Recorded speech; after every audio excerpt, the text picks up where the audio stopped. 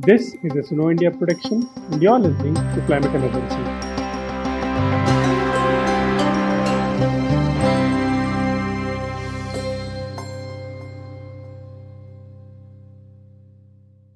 Almost every fisher in the coastal hamlets of southeastern Tamil Nadu seems to have a story to tell, one of harassment, assault, or loss of life or property in the pathway that separates India from Sri Lanka. C. Murthy is one such fisher from Jagadapatnam in the Pudukkottai district of Tamil Nadu. Can you see all those boats with wooden planks and tapes on cockpit windshields? They were broken when the Sri Lankan Navy pelted stones at us. Many boats have suffered such damage. Here's what another fisher, P. Balamurugan, who lives in the same village, had to say. If the Sri Lankan Navy spots fishing boats crossing the Indo-Sri Lankan border, they warn us and ask us to return. But because they are patrolling, they leave the area soon after. Once they leave, we occasionally return to the same spot to fish. But this time around, if they spot us, the Navy damages our nets, ram, and sink our boats and kill us.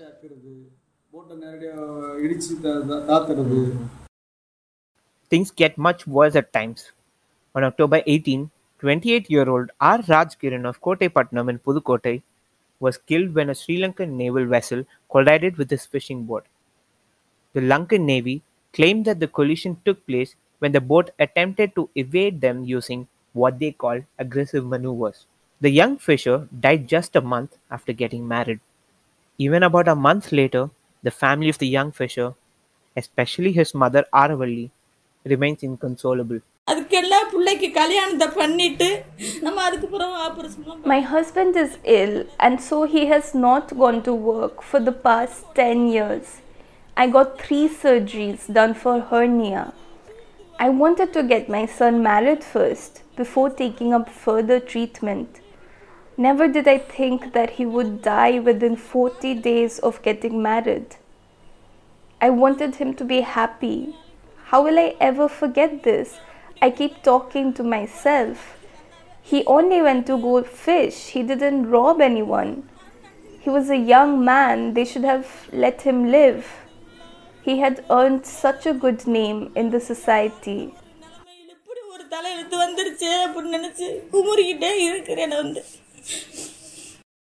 A similar tragedy had unfolded in January when 4 more had died after another Sri Lankan naval vessel rammed into a fishing boat.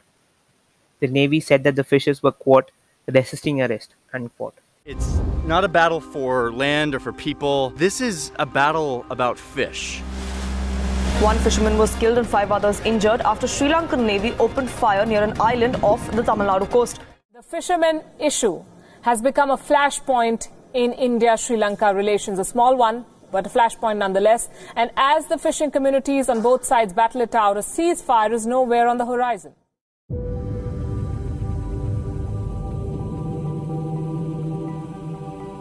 Hi, I'm Hari Prasad Radhakrishnan, reporting for this episode of Climate Emergency.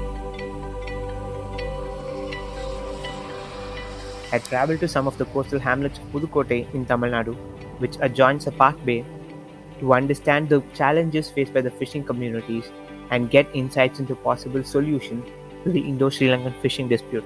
For long, India has been seeking humanitarian treatment of transboundary fishers from India. On the other hand, the Sri Lankan authorities point to rampant use of trawlers in their waters.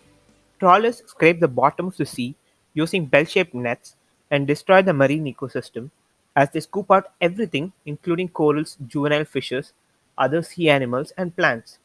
For this reason, trawlers are banned in Sri Lanka. These trawlers go into the Sri Lankan waters regularly, destroying the marine life on the other side of the border.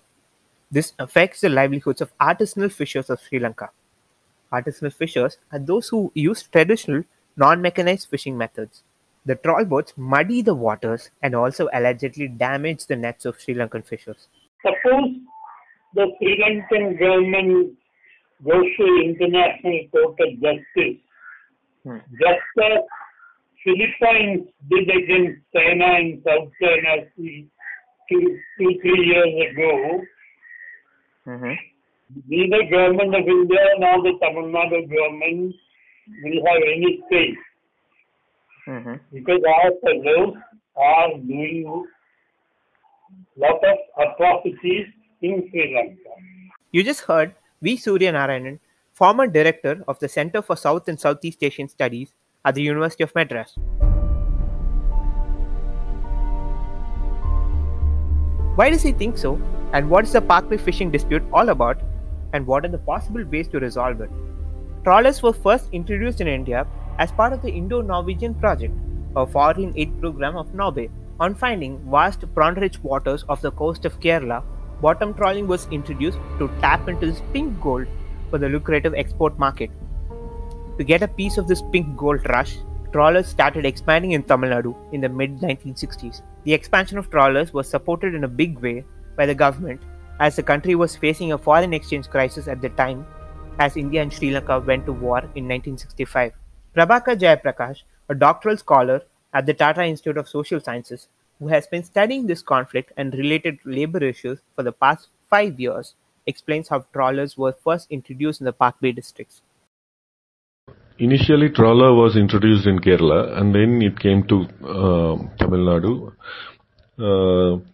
Mandapam was in Park Bay. Mandapam was the center where the trainings were provided to the fishers to operate this technology. And initially, it was a kind of owners cooperative. For example, 4 people were selected, and a trawler was given to them to operate, and it is a kind of a collective enterprise. But over the period of time, the individual, among the 4, the person who is able to mobilize money, who is little socially or economically wealthy, were able to take control of the entire trawling operation. So it became a kind of an individual property over a period of time. And at one point of time, it was declared as a failure project, but within couple of years, market took over the entire system, and they realized that they would be able to make lots of money, primarily by exporting prawns to various countries.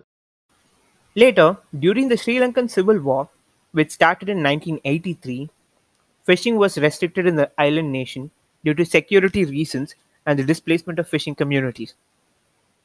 As a result, Indian trawlers had free access to marine resources in the Park Bay. During this period, the fleet size grew significantly. However, during periods of truce and after the Civil War ended in 2009, the dispute between the fishers flared up time and again. This is because Indian trawlers hurt the livelihoods of artisanal fishers from Sri Lanka, thereby affecting their post-war recovery. In one such flare-up, following the arrest of 23 Indian fishers in October this year, hundreds of Sri Lankan boats from Mullaitivu to Point Pedro took part in Black Flag protests. Fishermen from the town of Mullaitivu in eastern Sri Lanka sailed to the northern tip of the island. They're demanding the government stops what they say is illegal fishing by Indians and the use of banned fishing methods in Sri Lankan territorial waters. Joined by boats along the way, the flotilla had a key message: save our fish. They urged their government to implement the ban on bottom trawling and save their livelihoods from Indian trawlers. A delegation of fisher leaders from the northern districts of Sri Lanka also raised the issue during a meeting with the Indian High Commissioner in Colombo on November 1. The envoy also held talks with fishers from Rameswaram in Ramanathapuram district of Tamil Nadu on November 21. Despite a number of bilateral dialogues, a resolution seems as far away as ever, with India not meeting its commitment to phase out trawlers in the Park Bay.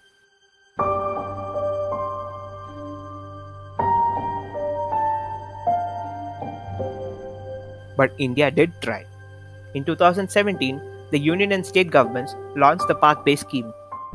In an effort to put an end to the persisting issue, recognizing deep-sea fishing as a viable solution, the state and central governments have planned to replace bottom trawler boats with tuna longliner cum gill netter boats. The scheme aims to replace 2,000 trawlers in the district of Pudukkottai, Tanjavur, Ramanathapuram, and Nagapattinam districts. Fishers can apply for subsidies to buy what are called longliner cum gillnetter boats under the scheme so that they would be able to move away from the shallow waters of the Park Bay and operate in deeper waters elsewhere, that is, on Indian waters. The boats allow for both longlining, which involves using baited hooks attached to a main line, and gill netting, through which fishes are caught by the gills when they try to pass through vertical panels of net. These deep-sea vessels operate in the sea for about 15 days at a stretch. The longliner cum gillnetter boats cost 80 lakh rupees each. The centre and state governments provide 56 lakhs as subsidy. The fishers who apply for this scheme would have to provide rupees 8 lakh and were provided loans of up to 16 lakh. However, even after nearly 4 years, the scheme has yet to fully take off. A Tamil Nadu Fisheries Department official, on condition of anonymity, said that only 45 boats had been given to beneficiaries so far, against a target of 2,000 boats. Why is that so? Murthy can think of many reasons. தூண்டில அண்ணனுக்கு வர்றது இப்போ ஒரு நாள்ல வர்றதுக்கு இது 10 நாள் வர்றது அந்த மீனை பார்க்கிறதுக்கு இது கொஞ்சம் மாற்றமா இருக்கு. Unlike the catch that returns to the shore, the very next day, our fish does not look fresh. If you keep the fish for several days in the fridge, it would not taste as good as the fish that is freshly caught and sold. As a result, the prices are low. There are smaller fiberglass boats operated in Nagapattinam. They go to the sea around 2 to 3 pm and come back around 1 or 2 am. They use smaller nets that catch only about 1 ton of fish and operate at a distance of just 1 nautical mile from the shore. The tuna fish they caught is sold for rupees 160, but we sell it at a maximum of 58 rupees. Seer fish is sold at 800 to 900 rupees per kg, but we can only sell it for only up to 400 rupees on good days. On seeing 3 people in our village operate these vessels, the rest of the village is watching. They don't want to opt for this scheme. இப்போ நம்ம மீன் நான் கொடுக்குற மீன் எவ்வளவு போனா 58 ரூபாய் தான் போகுது kilo. Murthy also says that the lack of diesel subsidy for deep-sea fishing boats also adds to their woes. However, a few beneficiaries say that deep-sea fishing reduces the stress about the safety of workers and equipment as they no longer have to go into Sri Lankan waters. Balamurugan, who is the president of the Jagadapatnam Trawlboat Fishers Association, says that many of the fishers were not in a position to invest such a large amount in boats. We own only trawl boats worth rupees 10 lakhs. Many of us are in debt. The scheme would put us further in debt. The government does provide 56 lakh rupees in subsidy, but we have to put in about 60 lakh rupees for the boat, nets and bank loans. Recently, Union Minister of State for Fisheries L. Murugan, in a media interview, said that the unit cost may be increased to 1.3 crore rupees from 80 lakh rupees. The cost may be revised due to the rising cost of raw materials such as steel, but the scheme is still unlikely to cover nets and other additional amenities. That said, the scheme does have a good scope for scaling up, said a senior scientist at the Central Marine Fisheries Research Institute, or CMFRI, who did not wish to be named. He says that the right kind of investment in equipment and strengthening the market chain is required to improve the scheme.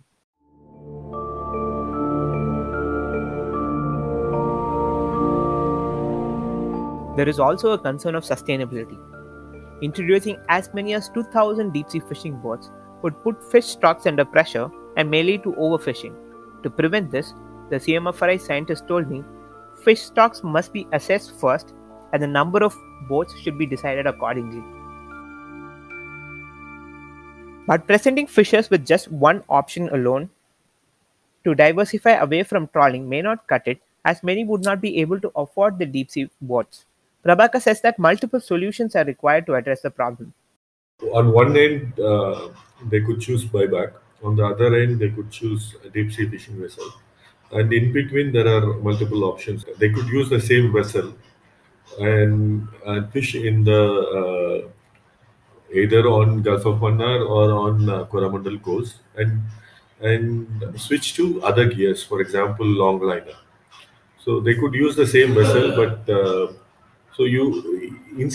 he is suggesting incentivize them to switch to other gears and then also switch to other waters. So there are options like that, like one side, if they think that, for example, fishing requires skill. It's not easy. It's quite easy to fish in Park Bay. It is not the case in Gulf of Mannar and Coromandel Coast. So there would be a section who would opt out instead of investing.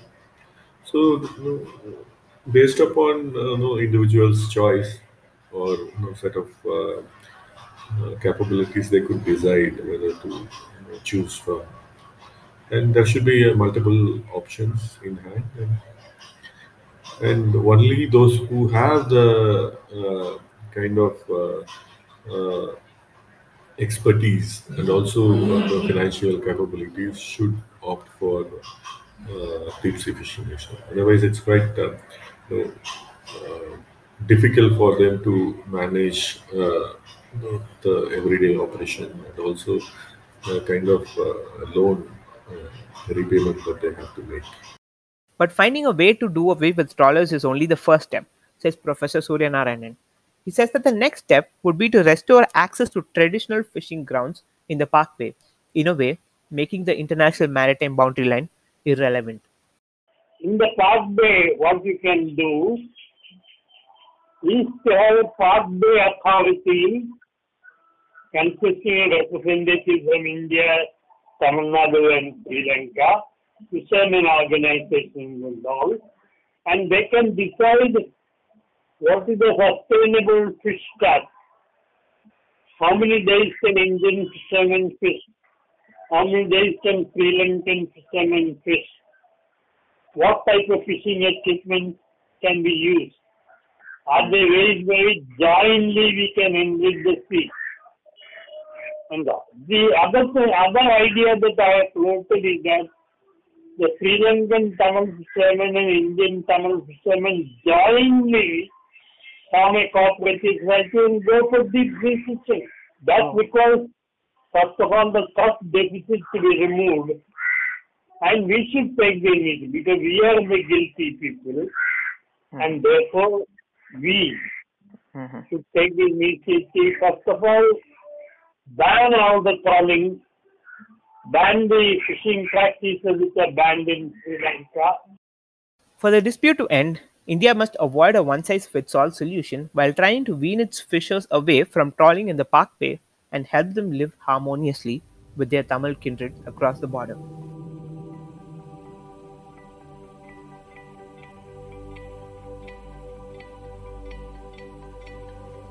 Thank you for listening to this episode of Climate Emergency. If you like this episode, please rate this podcast or leave a comment. Underreported and underrepresented stories can become mainstream only if it reaches more people. So please support us by visiting our contributing page on our website sunoindia.in or follow us on Facebook, Twitter and Instagram.